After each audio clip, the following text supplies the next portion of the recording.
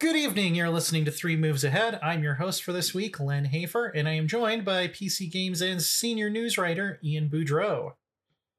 Hello and good evening.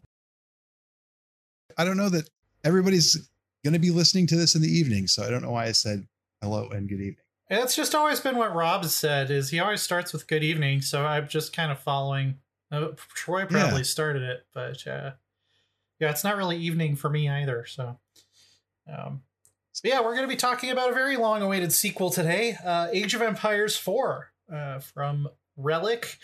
It is the first mainline Age of Empires game since like 2005, I guess, if you count Age of Empires Online, which was 2011, which I actually thought was pretty good. It was kind of underrated because it had a lot of like mobile game type mechanics in it that I think kind of dragged down people's opinion of it, but had some cool. I missed that one completely. It's been since I think I touched my toe in Age of Empires 3, but really it's been the definitive editions that like I've gotten back into after really loving the original ones in college.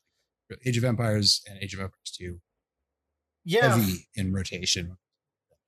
I played a ton of the first two back in the day. And they've actually been like releasing new expansions for Age of Empires 2 and 3 like recently, which is pretty interesting. New factions coming out up through this year, I think. So amazing. But yeah, Age of Empires 4. Ian, what is it? So actually, this is kind of an easy one, right? Age of Empires 4 is a historical themed real-time strategy game, which features some of the it's kind of the original format for real-time strategy, where you're simultaneously managing an economy and building a town whilst also recruiting an army to go out and knock down whatever it is your opponent's doing. I think that's about it. Yeah, it's super, super old school, which ended up being kind of one of my main criticisms of it. Like it almost feels like this is just like, what if somebody made Age of Empires 2 today? It's the same time period. It's the Middle Ages. You still have that 200 population cap, which is probably my least favorite thing about it. It's like we've got Total War games where like one unit of troops has that many guys in it. I think you can crank that up a little bit. Okay, so let's just address this really quick, because we both reviewed the game, and I saw this come up on Reddit a couple times. That I think we both mentioned Total War as a point of comparison in the review, and people kind of dinged us for that, saying, "Oh well, the reviewers don't really know what they're doing and talking about these are different kinds of games." And yeah, I know, but like when you start off with like recreating the Battle of Hastings, and no side can have more than 200. Yeah, it's silly. People on it. It looked like a looks a little dainty, right? Like, it looked like a LARP group reenacting the Battle of Hastings. Like exactly, it does. It's very much like your Rev War reenactment group meeting in the on the Village Green or something. So but that's not necessarily bad. But like I think you mentioned too, like it really is. It does feel dated, and that's kind of cool in a lot of ways. But in terms of like recreating what a historical battle might have looked like, I mean, there's just no way that it can really make that claim anymore. Not after 16 years worth of Total War games, right? And like that's not the only reason it exists. I mean, spoiler alert, I actually like the game. I'm going to talk a lot about my criticisms of it here, because when people say, "Oh, you're spending too much time on criticism," it's like, well, that's part of my job, is I'm supposed to tell the devs which parts of it I think can be improved upon. So when the next one comes out, it's a better game for all of us. That's literally what I do, for work. Yeah. And I liked it too. I think we both ended up at the same number in fact. I think we both gave it 8s. So IGN's on a 10-point scale now. It might have been like a high 7 for me under the old 100-point scale. But an 8 is about right. So here's the thing. I feel like a very similar thing happened to Age of Empires as what happened to Civilization for me, because when I was playing Age of Empires 1 and 2, back when they originally came out, there was no such thing as Total War. So if I wanted to play a game where I'm reenacting giant battles with tons of little like digital toy soldiers on my computer screen, those were the games you went to. That was like the best thing you had available. And then I think when Total War came out, that supplanted most of what I had been going to Age of Empires for, because it's bigger battles, it's more like actually realistic, troop numbers. By the time they got around to Napoleon, once again, we're talking about comically small reenactments of these battles that had tens of thousands of soldiers. So they eventually butted up against the technological limitations as well. But yeah, very much in a similar way that I feel like Europa Universalis took over most of what I was getting out of Civ. I think Total War took over most of what I was getting out of Age of Empires. That being said, if you like classic, 90s style, early 2000s style RTSs, this is a pretty damn good one, I think. The more I've played multiplayer and skirmish, I played actually with some friends, it's actually really kind of growing on me. Yes. And I think two things. First off, there's two very different experiences with Age of Empires 4, just in the same way that there was with StarCraft and StarCraft 2. Right. There's the campaign, and that feels like one game. And you learn how to play that version of it. And then when you really want to get serious, you go to skirmish and multiplayer, and that requires a whole different set of skills. And I think, I had to learn to, for me, it was StarCraft 2, where I decided, okay, I'm going to try to be competitive. Same for me. Play this multiplayer, and learn how to get on the ladder and actually do, okay.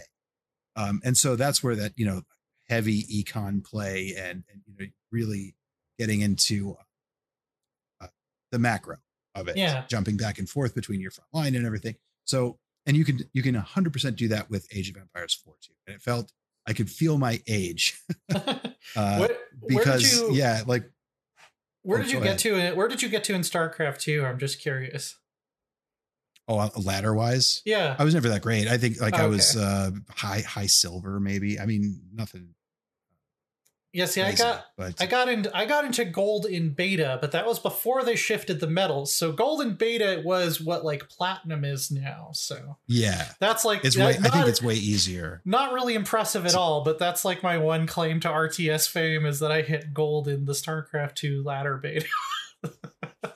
that was the peak of my RTS skill. So yeah. But and see, the thing is, I mean, I remember back then too, we were talking about how, you get to be about, 26, 27. That's time to retire because you're not going to have the APM to keep up with these young guns on the on multiplayer. So that definitely came to bite me at age 40 plus, right? Like I'm trying to, get real sweaty about my economy and everything. Yeah. The macro game is just so much more complicated too, especially if you're playing as like a faction like the Rus, where it's like you've got to get your cabins down, but they can't be by the forest you're mining wood from because they need trees by them or you're not going to generate as much gold. Also, you have a mechanic where you have to be continually hunting deer to like level up this bounty thing. In addition to all the build order stuff you have to be doing at the beginning of the game, like compared to StarCraft 2, where I have the Terran opening down, I can do it from muscle memory. Like at any given time, like some of these openings for some of these factions are just insanely micro heavy. It is. And I never got to the point during the review period of like feeling like I had one opening cold, because I feel like those are all going to develop. Yeah. I'm just now starting to get there. Months, Right. Yeah. Yeah. Do we have, I don't know if this is still, I wondered if like in the week since launch, has there been a dominant strategy emerging for any of the factions? Or is that happening? Is there a meta play? I'm not following a lot of the like tournament stuff. I've watched a lot of videos from people who know more know the nitty-gritty build order stuff better than I do. So I've learned stuff like, oh, you're not supposed to surround your town center with houses because you're going to put farms there so that you don't need to build an extra drop-off point for wheat, unless you're playing as the English, in which case you need all of your farms built around mills, so you don't have to do that. Like I'm learning little by little, but there's a lot to learn, and particularly some of the unorthodox factions, the number of things you have to think about within like the first 30 seconds of a match just feels like I'm probably never going to be good at this game. Yeah, that's not how I feel about it too. Yeah. But it did feel pleasantly, though. It did feel like going back to that where there was this really demanding econ half of the game. It's equally as important. And there's some great tools, I think, that they've included in this entry. The Art of War stuff has been in the definitive editions too, but that's like really nice to see a game kind of just kind of acknowledge the fact that, okay, the campaign's the campaign and you're going to learn some stuff there, but that's mainly for the campaign. Right, when you want to go into multiplayer, jump into this Art of War stuff. Here's how many peasants that you want to have, how many workers you want out at such and such a timing. Here's how many farms you need to build. So really kind of highlighting that, I think was real. It was cool to see because it was stuff that I had to look up elsewhere, like outside the game on YouTube and things when I wanted to learn for, say StarCraft. Yeah, I think accessibility is definitely a huge success for Age 4 in terms of the ways that it can teach new players the basics. The interface, I think, is just great all around. They don't teach you all of the hotkeys, but some of the hotkeys they have are extremely helpful. Like there's a hotkey for like select all villagers, and then you can press one more button to make them run to safety, and then you can press one additional button and they'll remember what their job is and go back and do it. Which, like, imagine if you had that in Age of Empires 2. That'll be life changing. So at the same time, there's like some weird stuff that I feel like was never explained to me, that I had to find out much later. Like the fact that like the outpost watchtowers, you can either garrison people in them to shoot arrows or mount a siege weapon on it. Those are mutually exclusive. And I don't think it ever explains that to you. Like I had to learn that from a YouTube video. Yeah. Or even like the Holy Roman Empire, the fact that there are two upgrades for their melee or their men at arms or whatever are mutually exclusive. Like I don't think it ever tells you that. So you can go in and look at each tech tree while you're in the menus. But it's not clear from playing the game that that's how it works. Right. So like some of that stuff, I think it's like, carried over, from just to make the in-game UI familiar if you've played the games before. But yeah, like the tech trees aren't explicit or laid out in a clear way while you're in the game. So you can't really compare those things unless you already know about them from the encyclopedia or whatever. Game option is. So even how like knights and lancers, like they have that like a stronger initial charge attack, and then it becomes weaker if you just leave them in combat. Like I didn't know, I didn't realize that. I think maybe the French campaign tells you about it if you play through the campaigns before you go into multiplayer, but. So there's some stuff that I think is really cool in terms of teaching tools, but there's also a lot of stuff that I still feel like was not explained well enough. And this is why we have content creators now. So we'll be able to, but it does seem like, the kind of game that will live in that kind of, there's going to be age YouTubers. There already are. For sure. We're going to be learning more about the game from people who are devoting that kind of time to it. So right. I'm looking forward to that. But what should we talk about? I mean, do we want to talk about the campaigns, or should we talk about the multiplayer side? I do feel like they're quite different experiences. Yeah. I like them both, but I feel like they're different in the way they were in 1997 or whatever. Too. Yeah, I was going to go to the campaigns next, actually, which it's pretty expansive. Like it's 4 full-fledged single player campaigns, which you don't see a lot anymore. This is one of the places where the fact that they're kind of mimicking old school RTS has actually made me really happy, because when I was a kid, I would usually just buy RTSs for the campaign and then to like screw around in the map editor. I didn't really play online that much. That's exactly what I did too. Yeah. Yeah. Which, by the way, no map editor. Relic says it's coming. I hope soon. Yeah. What did you think overall of the campaign offerings that we got with Age 4? I think, okay, so in the way that they're presented, you have England up first with the Norman campaign. Right. That starts off with Hastings. And that goes right into the 100 Years' War French campaign. And I was getting a little like at that point, so I was doing this first. I was kind of feeling like, geez, maybe this really just should have been another Age of Empires 2 release. Yeah. Maybe it is. Uh-huh. Those were like, they're fine, but they really didn't show off what Age of Empires 4 is doing differently. I think. I was getting a little bored, frankly, by the time. And then the French campaign actually ramps the difficulty up quite a bit. Mm-hmm. So I think I bailed on that for a while and jumped into the Rus campaign or the Mongol campaign actually. And then I was right back in. Oh yeah. The Mongols are a lot of fun. The Mongols are great. They're conceptually my favorite faction. I'm still not super good with them in multiplayer yet. Again, just because they have so much to manage. But yeah, it kind of feels like England is definitely the training wheels faction. I think that's why their campaign is easier. It's not that they're like the weakest, but they're the most forgiving if you screw up. They are. Like, yeah. Oh, you're out of food? Well, you can build farms really cheaply and your farms are really good. If you're getting raided in the early game, your town center is twice as powerful.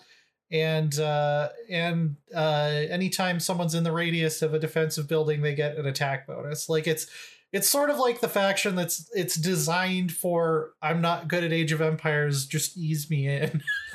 Yeah, it's great for turtling. Like that's what I love to. That was my default mode before I got into multiplayer at all. Was I just want to build the biggest, meanest base I can. And if you want to do that, then England's wonderful for that. Yeah. But yeah, those first 2 campaigns, and this is kind of why I wish we had Rob on here, because if you remember, he was talking in the 3MA, like the panelist Discord, about going through these campaigns like, oh yeah, someone finally made a campaign just for me, somebody who loves medieval sieges. And then by the time his review finally came out, he was like, even I can get tired of sieges, apparently. Like, right. Especially the Norman campaign. I think like the last 6 missions are all castle siege. Yeah. And then you jump straight into more sieges when you start up the French campaign. Yeah, like the French campaign had some interesting twists. Like there's that tournament level that is kind of awkward, but at least it's a change of pace. I came into the 3MA Discord when I was on that mission because I was desperate because I could not figure out how to do it. And I felt real dumb because, I mean, it was clearly a tutorial mission that's just there to show you the kind of rock, paper, scissors dynamics between the different unit types. And no matter who I picked, I'd wind up getting I'd get beat in the tournament. And until I can't remember who I wound up taking into the, anyway, I played the mission over, had no problem with it. It was fine. So there's a weird, I don't know. I found this a couple times, a couple of different exchanges played out completely differently without, I wasn't clear what had gone, what starting conditions or preconditions had changed. It seemed like they should have like in several cases should have played out the same way, but you'd get different results. So there's some random chance in, or at least the feeling of it. In a couple of these, so what I've found to be a cheat code basically in both campaign and multiplayer is just line formation. I forget what the hotkey for it is, but usually if I put my guys in line formation, I win, because the way the combat works in this game, if you get surrounded or even flanked, you're kind of screwed. So just having a longer line oftentimes will allow you to just win a battle that you wouldn't have otherwise. That does cause some frustration, just because of the way that like facing works, I guess. Yeah. Or like unit, because like if you don't have like unit to unit contact with like the enemy, then whoever is not on that front rank will try to run around and find a gap. Yeah. And it really looks hilarious when you see this happen. Like if you have a massed formation of cavalry or something like that, and they hit a small group of maybe 5 or 6 enemy infantry or something, that you'll have a surround, and then everybody else will ride around in circles around that huddle, that scrum. So or back and forth along a big line. I kind of hate the unit AI in this game. Like, it requires so much babysitting to get it to do what you want, because it seems like they will fanatically go after whatever is the closest hostile target that they can find and ignore everything else. So, like you said, irrespective of type too. So right. So you could have explicitly told to stand still. You could have like one spearman and like a line of archers behind them. And as long as the spearman is closer, all of your cavalry will try to make a circle around that one spearman and ignore the archers. And like, you'll get stuff where like, you'll just randomly find a group of guys that are like trying to torch a barracks because there's no enemy troops that are close enough to their like detection range that they could like break off and join the battle without you telling them to. So like when you're assaulting a base, you really have to herd the cats and make sure they're all like, no, that archery range, not important right now. Please come kill the town center. Come on. Yeah. So, it is equal opportunity though, because like it's just it's not that the game AI is bad. Right. It's just that the unit behavior is just like, it's weird. It's got kind of a short attention span, but it's very intense about whatever it is that it's focused on. And that has to be within a certain range. So you can abuse it pretty badly. Like in one of the Mongol missions, I think it's one of the first ones, where you're Subutai and you've got you're ambushing a group of Russian soldiers in a river, at a river crossing, vastly outnumbered, but you've got the horse archers. Right. And Subutai is also, but I screwed up my first attempt at the mission and was down to the general and I think I had 3 horse archers left, but I was able to just group them up and then move them kind of close to everybody. Like if I just inched Subutai close enough to their formations of spears, 5 or 6 of them would pursue. And the great thing about Mongol horse archers is that they can continuously fire without standing still. Like while they're on the move. Oh yeah. It's great. It's great. So you can just bait out a couple dudes and ride around. As long as you're microing, they won't have a chance to hurt you. And I killed everybody else on the map just with Subutai. So, you can do some, because it's just kind of open to abuse. Yeah. You can do some wild stuff against the AI with horse archers. I kind of love it. And anytime I like take out a formation of French knights because they just can't catch up to me, like that's always a good feeling. Yeah. I mean, hey, points for historical accuracy on that one too, I guess. Like that's pretty much how that worked. Yeah. Up until firearms, horse archers were just the meta. That was like the best way that you could field an individual on the battlefield. So, they've got horse archers, pay up. That's it. Yeah. Ironically enough, although I enjoyed a lot of the Mongol campaign, it does actually end with like 2 or 3 siege missions. It always comes back to a siege. But I really liked the Mongols, and I liked the Rise of Moscow, because it's like you're staying kind of on this one map that sort of evolves from mission to mission. It almost felt a little bit like a city builder, except it doesn't exactly carry forward like your exact building placements and stuff like that, as far as I could tell. There's some great moments in that campaign. I liked the one where you're Peter of Moscow and you kind of go out. You've decided to stop paying the Golden Horde. Right. And they're coming to punish you. And so there's this kind of phased defense where you start defending 2 river crossings. And meanwhile, the villagers are behind you trying to recruit, more fighters. And you kind of fall back to this fortified hilltop.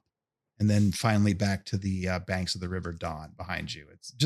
It's happening in kind of the dusk as the sun's going down and glittering across the rivers. And I think you mentioned in your review too, like these aren't cutting edge graphics by any means, but they're nice. Like, I think they're pretty nice. Like, they look okay. And that, I think that mission in particular really struck me, just was lovely looking.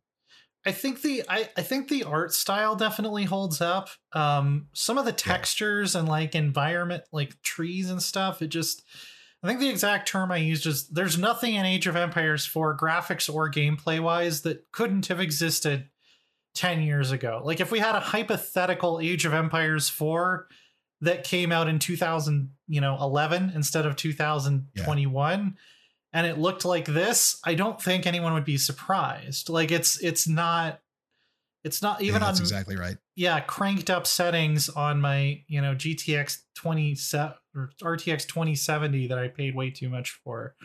Like, it doesn't look that impressive graphically, but I do like the style of it for the most part. I wasn't like I'm still not a huge fan of like the little yellow ghosts that build your buildings and stuff, but I've kind of I don't like those. Yeah. The bonfires that show up over like a siege weapon that's engaged, or a emplacement that's engaged or something. Yeah, those kind of look a little bad. But I don't really notice those anymore. But yeah. But I mean, overall, I'd say the kind of a painterly style that's all right. But yeah, there's another thing that bugs me is like when buildings crumble, it looks kind of chintzy, I guess. Like the low poly chunks kind of fall. But again, it's a minor thing. But right. But art style, I think, does carry it a long way. And in that mission, the Rise of Moscow, I thought things kind of really worked. It was like this nice sunset, and everything was. So that, kind of exciting. And that's exactly what I wanted out of a single player RTS campaign. Definitely. And the other interesting thing is you kind of unlock these like mini historical documentaries as you go along, which I used to watch a lot of those, especially when I was like a kid, like back when History Channel was actually the History Channel and it wasn't like the Aliens and Hitler channel, which is right. Like, there's no way prehistoric people could have built anything large. It must have been aliens. Yeah. Right. Those videos are so good. Yeah. They're really good, I thought.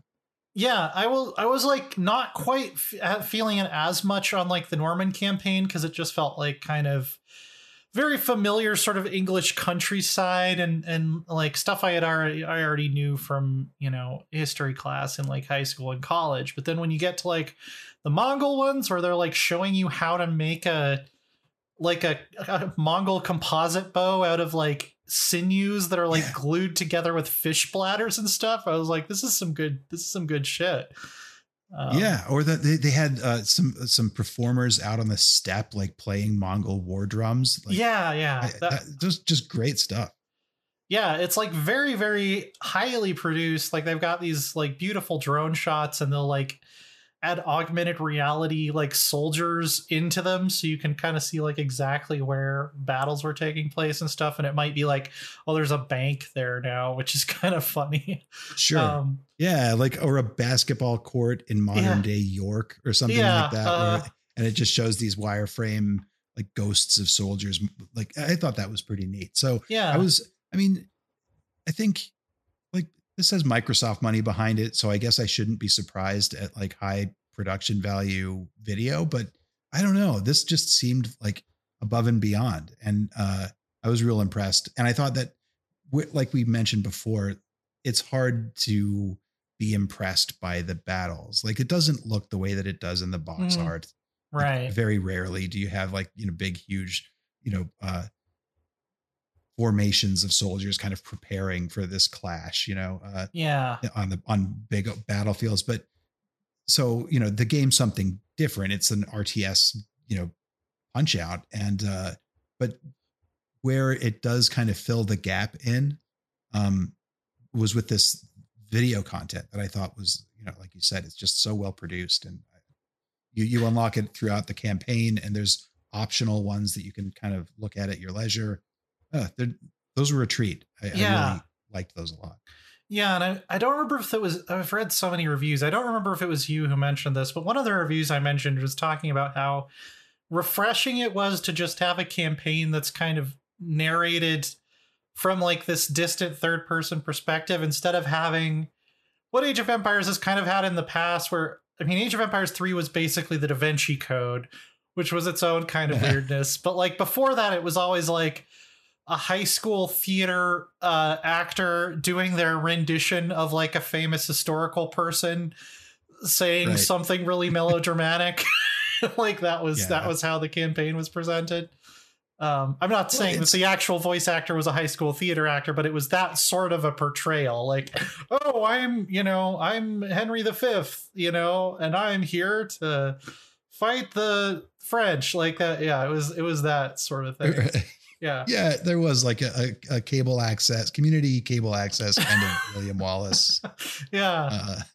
Yeah, exactly. I think that's always been a weird thing for Age of Empires.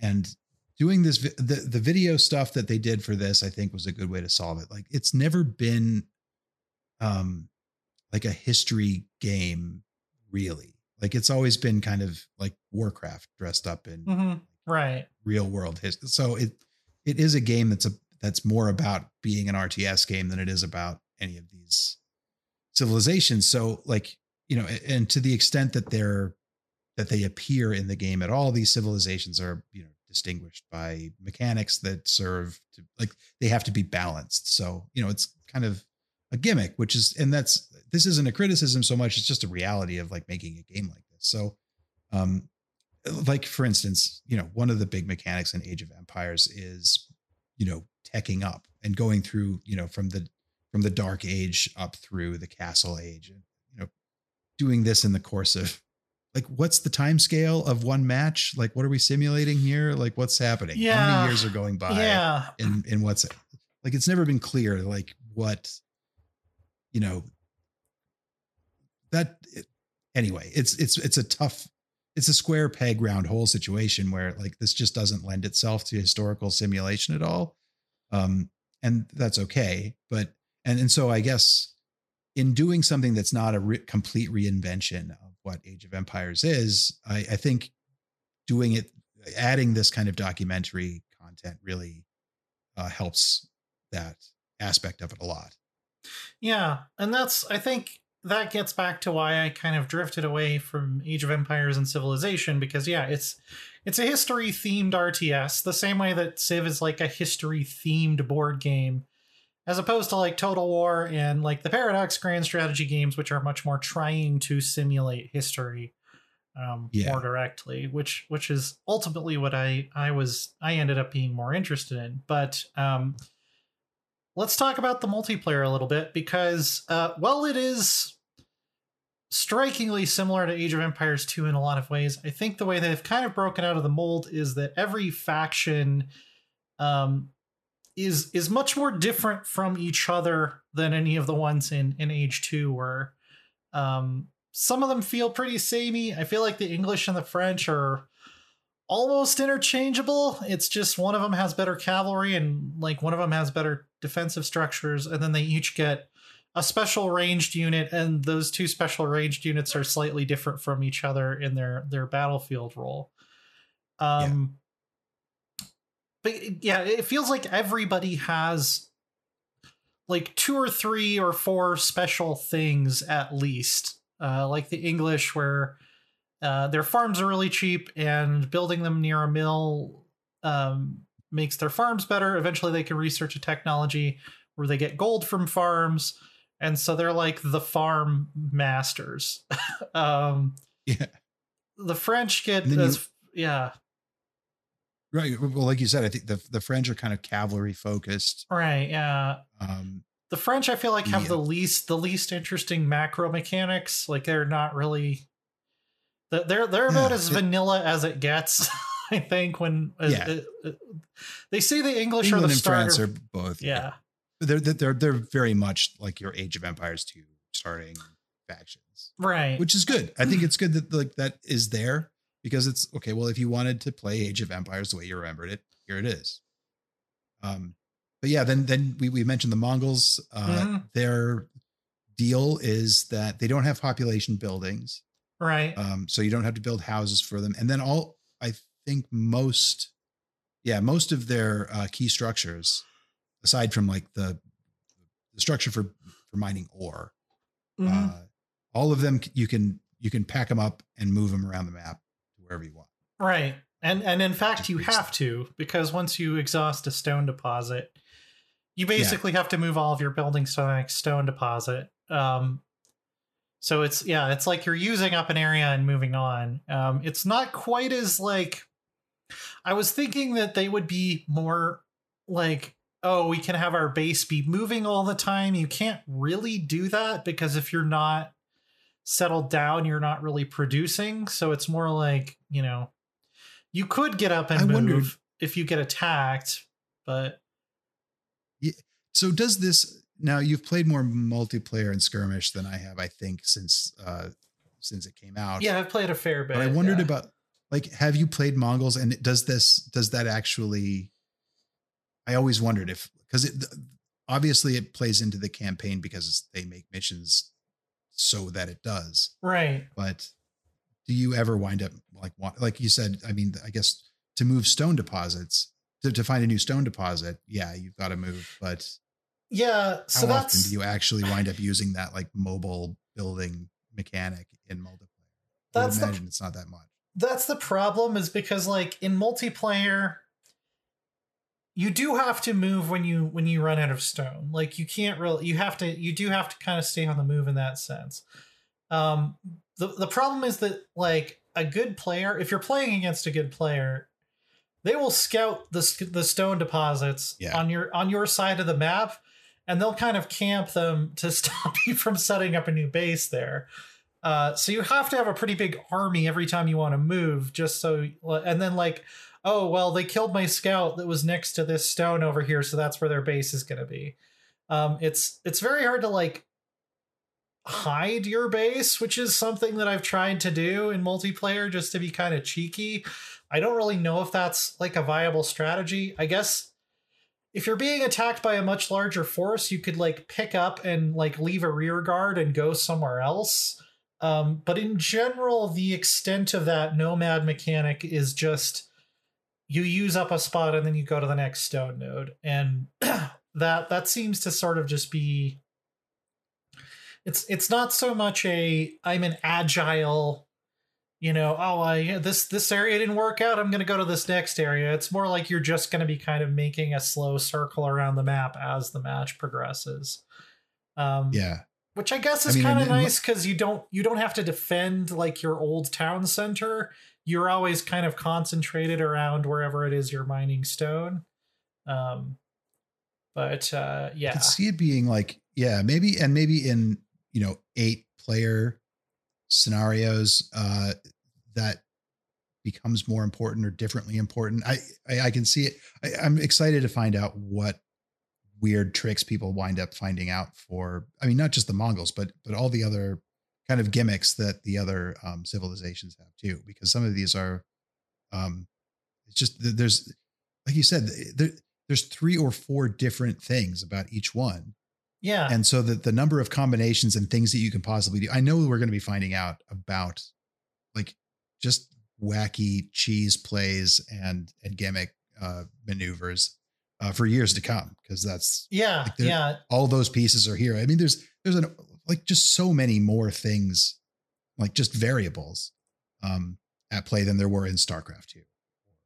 Yeah. It's Command and Conquer. Yeah, the mental overhead just feels like significantly higher than StarCraft 2. Again, I mentioned the Rus, but they're specifically the Rus. I don't think I've played a single skirmish or multiplayer match with them that I did not forget to do one of their mechanics. Yeah, because I always forget. To get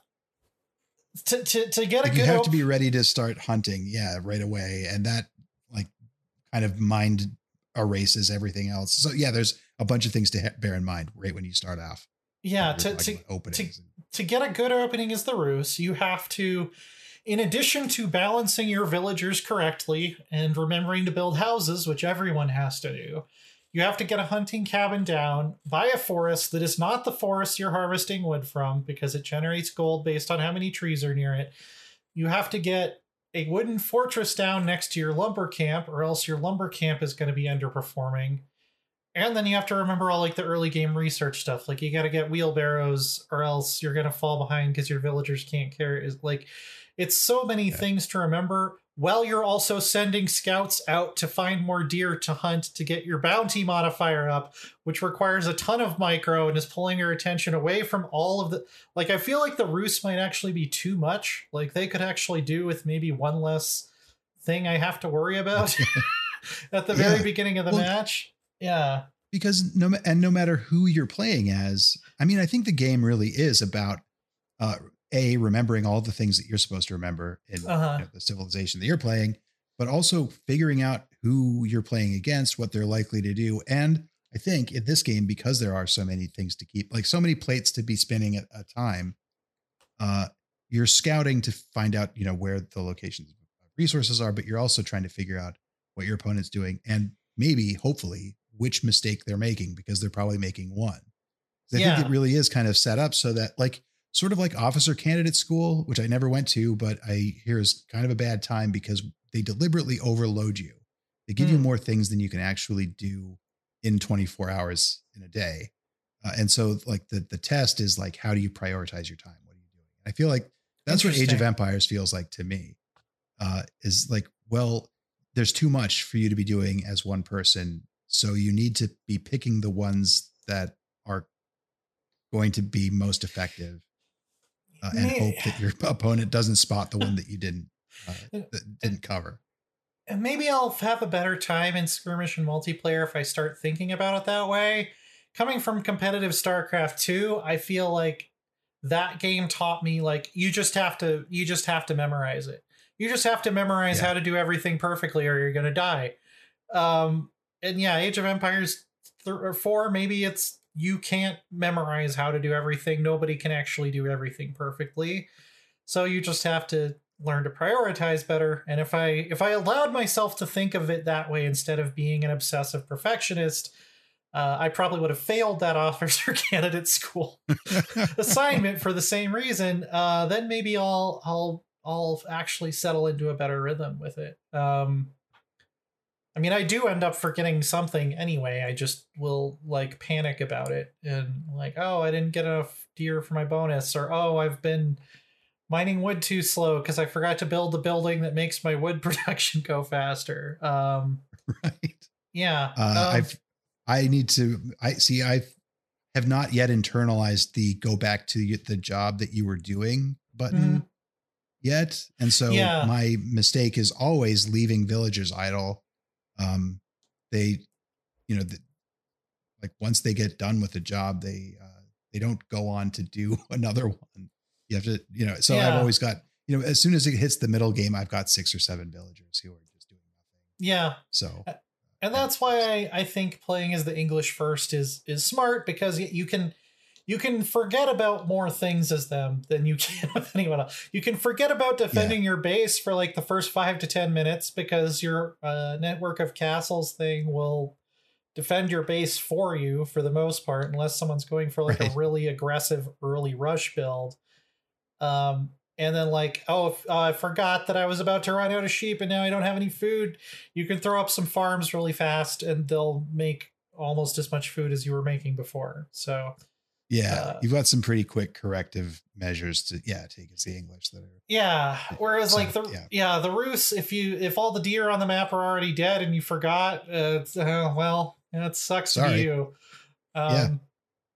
There's a couple factions we haven't talked about yet, though. I really enjoy playing as the Chinese as well.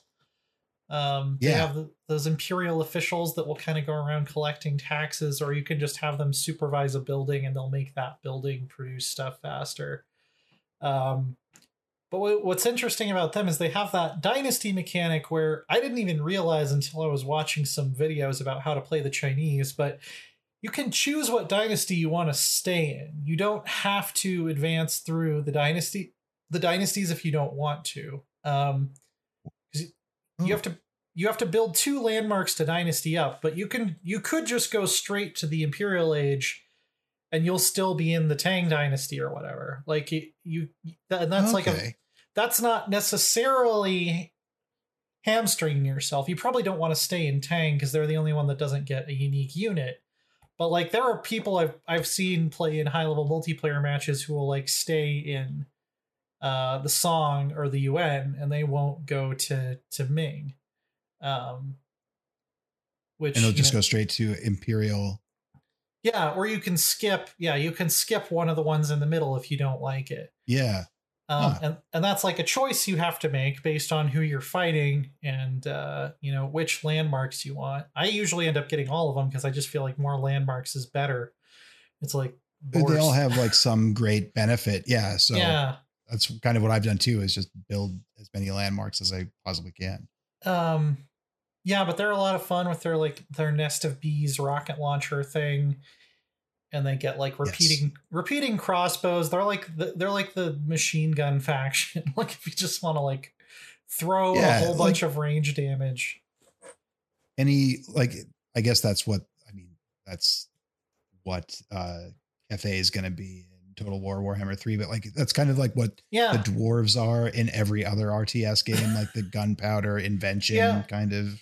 Yeah, and they get like their late game man-at-arms palace guard thing. They're not that strong offensively, but they can hold the line while you blow the shit out of everybody with your artillery and repeating crossbows. Well, and that's often like that. So often that's what you need. I just like, I need to throw a formation at that attacking force just to buy myself a little bit of time. So the timing of it is key. So having good defensive units. And that's exciting.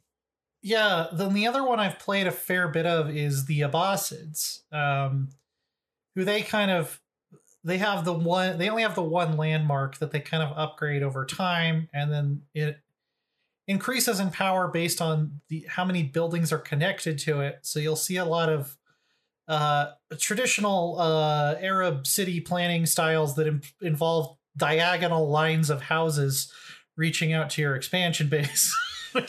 Which kind of looks funny towards the end of the game because you have to maintain like a contiguous spider web city. But I like them a lot as well. Just because like with the House of Wisdom, you could kind of decide, do I want to focus on trade for this era or do I want to focus on military really early and do some rushing and stuff like that. And just the way that they kind of structure their civilization ends up looking kind of interesting. That's, I think, I feel like I've only scratched the surface with the Delhi Sultanate. Yeah, they're the faction I've played the least. Yeah.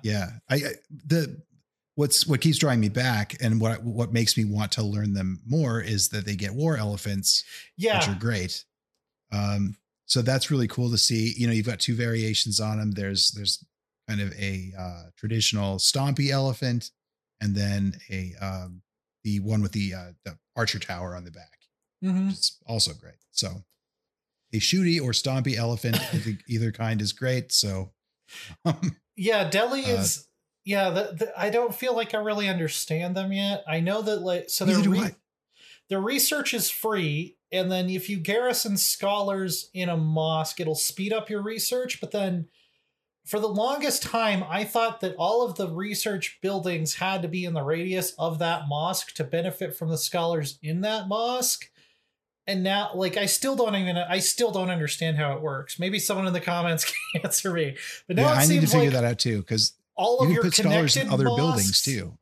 Yeah, like, is it that all of your connected mosques will benefit all of the research buildings that are connected in the same city complex? Because you need like 5 mosques to get to the point that you're actually researching faster than the other factions do. So I don't know. Yeah, it's I'm just building lots of mosques and hoping that it's working. That's really what I'm doing as Delhi. Yeah. But so I hope this is coming across though, that like, I think in past Age of Empires games, I've never had the sense that my choice of civilization matters this much, like as much as it does here. These really do feel distinct from each other in a way that I don't think they have in the past. I'm not going to say that I have like an extensive knowledge of like Age of Empires 3, for instance, or the stuff that's come out for 2 in the past, 16 years. But yeah, like they really do feel, even though they do share some stuff, like some basic moves and units, the new factions are really distinct, and they do have, and those things that are distinct about them have like pretty important implications for the way that you play and even just build your town. So it's interesting. For as much as like I think we both kind of like criticized or maybe just dinged Relic for maybe playing it a little too traditional, or more traditional maybe than we would have liked. There is some pretty cool new ideas in this, and I think they really deserve credit for that too. Like using the Age of Empires building blocks in weird ways. I think they pulled off something it's subtle, but it's good. Yeah, I think this is probably the best version of like a super classic 90s style RTS with a 200 population cap that you could probably do. I think it'll satisfy a lot of people who are longtime Age of Empires fans and who have been really into like the definitive editions and have been playing those at like a competitive level, especially.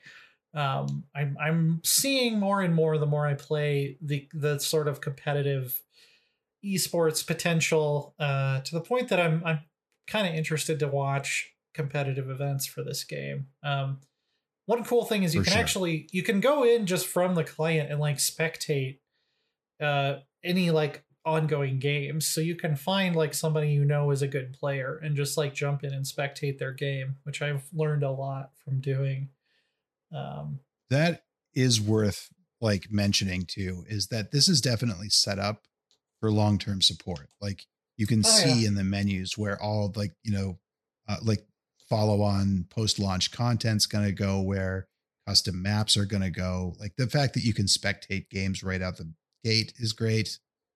So yeah, I think they definitely want or hope for it to take that role on, and I hope that it does, because it it supports like there's the theory crafting that's going to go on if if this really takes off, and by all accounts it has, at least initially.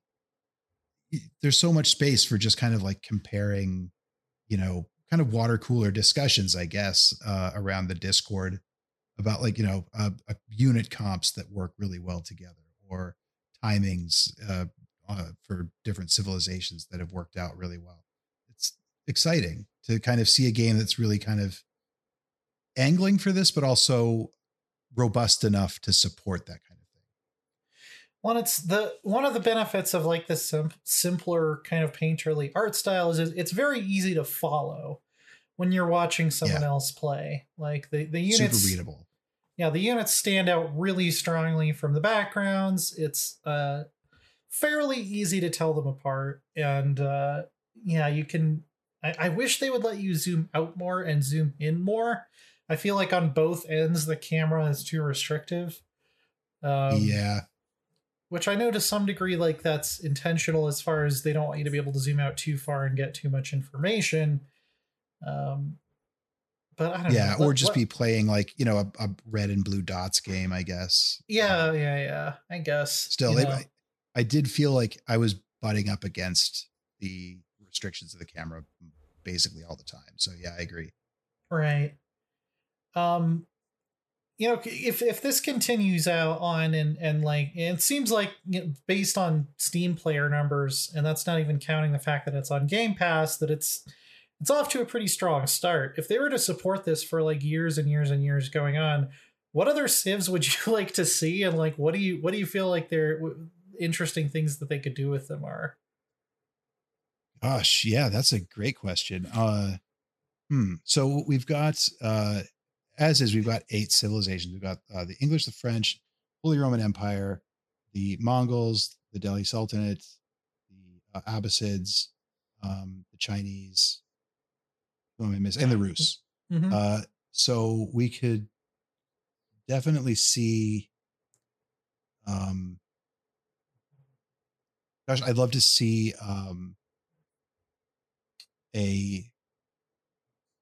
maybe somebody the Iberian Peninsula. Like, where do you want to jump in there? Like the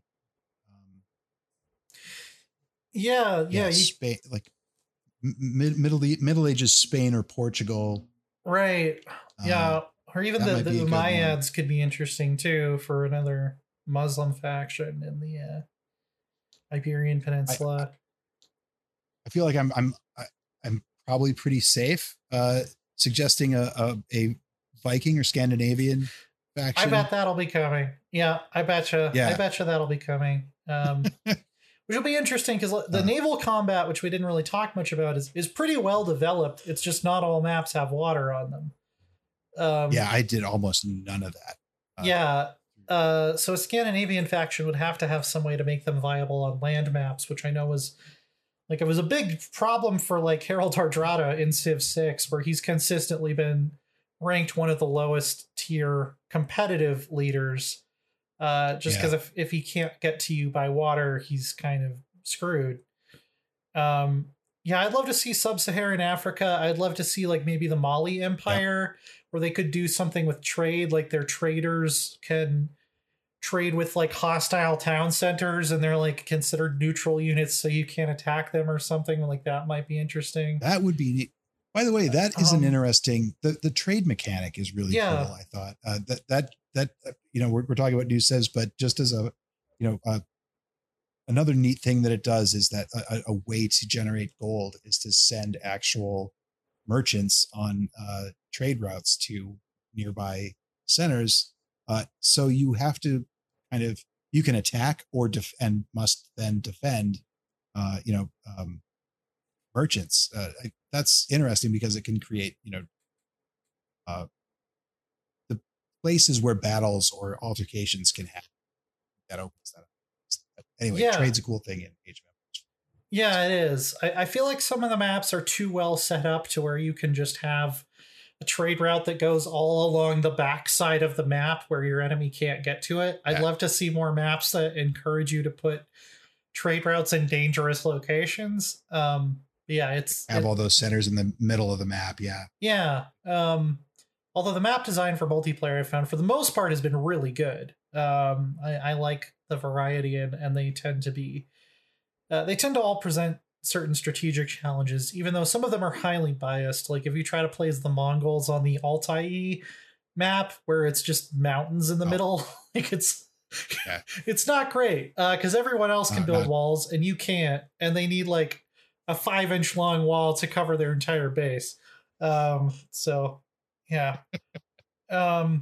It's neat though. I think they're partially procedurally generated. They are. They're kind of on a theme, and there's like 17 like themes for maps, and they scale. So you can pick a theme. It'll procedurally generate it for the size game that you're playing, whether it's 2 players, 8, or anything between. So I thought that was really neat. Yeah. And they even, if you played a lot of StarCraft, they even have like a dueling plateaus map where it's just like, this just feels like a StarCraft 2 tournament map, basically, where there's a very safe main and a pretty safe first expansion, and then everything else is up for grabs. Gotta have it. I think Japan would be really interesting if they figured out how to incorporate daimyo somehow. Like I was trying to think, how would you do warring states? And it's like, what if every town center you founded was a different daimyo, and then you have to choose one of them to unite Japan at the end, and that becomes your main base. Oh my God. And you get whatever their special bonus for that town center, you get it for all of your town centers now. Something like that would be really interesting. That could be great. Something we could probably do with Constantinople.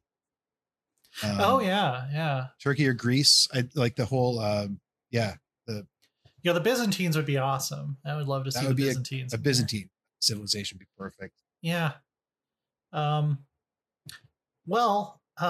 think we've covered almost everything. Am I forgetting anything major? There's like stealth. There's a stealth mechanic now. You can hide units in forests. That's pretty cool. Oh, and there's so those are important things. There's stealth and there's elevation. Right. So that I don't know that those seemed like a pretty big deal when I looked at them, but I haven't found them playing as big a role as I would have expected. It definitely in my games. It depends on the map a lot. Like there's one map type where it's all stealth forest in the middle. And I've found on that map, it really does, like, whoever has like scouts patrolling through the forest and like can sneak their army around the other person's army, a lot of times will end up winning the match. But then if you catch that attack coming, you can even loop around and like flank them and push them up against their walls and push them up against your walls and destroy them. So it definitely comes into play on some maps more than others. I will say this too, that we kind of complained a little bit about the individual unit AI, but I've been surprised, like pleasantly surprised by the overall strategic thinking of the game AI, where it's done stuff that like I've caught it doing things that I was not expecting, and that's really been kind of nice, like massing siege towers in the woods where I like in an area I never would have expected. And I think I only came across them because I was pursuing some units into the forest someplace and just found like half a dozen siege towers back there. What? So, I mean, it does things that like I guess I would have expected a human player maybe to do, but as a game AI, I certainly wasn't expecting some of the moves. Like early scouting, it's really good about that. It runs behind your base and will steal all your sheep in like the first couple minutes of the map. So that's pretty nice. Yeah. I found the AI as like very, very aggressive early game. They don't seem that great at transitioning into a late game strategy if that doesn't work though. Like if you rebuff their advances in the early game and the mid game, they kind of, and then like you can like fortify like choke points with fortresses and towers and stuff. They kind of run out of stuff to do. Like they'll try to send trebuchets, and if you kill the trebuchets, they're like, guess I'll die. Well, we're out of ideas. That's it. I've spent all of the gold on my side of the map building more trebuchets, and your wall didn't fall down. So I wasn't trained for this. I don't know what to do. And they won't like. Yeah, you know what? Good job. You win. That's fine. Yeah, I would love to see like so if the AI loses a certain number of trebuchets, make them just stop attacking and build a bunch of bombards and then attack with their entire population cap at once, because that's what I would do in that situation. That does need to happen because this is a game about countering the strategy that you scout, right? Right. You want to build for what you see coming. And so, the AI does need to get better at like transition. Yeah. but they are pretty smart. I'd say that for me, the normal AI is like kind of hard to lose against at this point. Hard AI is right about where my skill level is. The hardest AI I have not yet been able to beat, except one time is the English, because the English are just so forgiving. So yeah, pretty good overall. Yeah, I gotta say, I was surprised. I just, while I was doing some review research, I fired up a skirmish and I set it to the easy AI, I think, just because I figured I'll just bot stomp a little bit, and it pushed back real hard, and I realized, okay, well, we're in for something here. At least I got a lot more resistance than I thought I would, and like you say, some of that early aggression came right out, and so yeah, I think it's not going to you can't like slap it around quite as easy as I thought I was going to. Yeah, that was nice for sure. Well, what are your final thoughts on Age of Empires 4? Do you think this is something you'll stick with, or is it going to be another marker on the road behind you? This is going to be one that I think I'm probably going to dump another 20 hours into it. I can imagine easily. But I'll be super interested to see what like post-launch plans develop, what expansions and things like that. Those, I think, whenever something new comes out for it, I'll want to get back in for sure. So, yeah. This I recommend it. I think if you liked these in the past, this is a good place to jump back in. And I think if you've never played one, this is probably, I think, Len, you mentioned this before, this is probably as a really good place, the best probably place to jump into the series. Like it's a really good entry point too. So and especially because the system requirements are so low that it like you don't even need, like, if your computer can run Age of Empires 2 Definitive Edition, you can probably run this on at least low settings. It's pretty forgiving in that way. I'm vibing with it quite a lot now that I've like finished the campaigns and I've kind of like gone through the paces. Now that I'm just like, when I have free time in the evening, a lot of times I'll just be like, I just want to fire up some skirmishes or fire up a couple multiplayer matches against friends. It's that kind of a game. I could see this being something that I play on, a couple matches a week of for like, until I get tired of it. I think that it really shines in that regard. And there's still a lot I want to learn about, build orders and doing good openings as the different factions. Still not quite vibing with like the French and the HRE, but most of the other ones I'm at least trying to become competent with. Just because I feel like they're just too similar to Age of Empires 2 factions that I don't have a lot to sink my teeth into there. But I'd say if you're in the mood for a classic RTS, you'll definitely find a lot to enjoy here. But I think that's going to do it for this week. This episode was produced by me.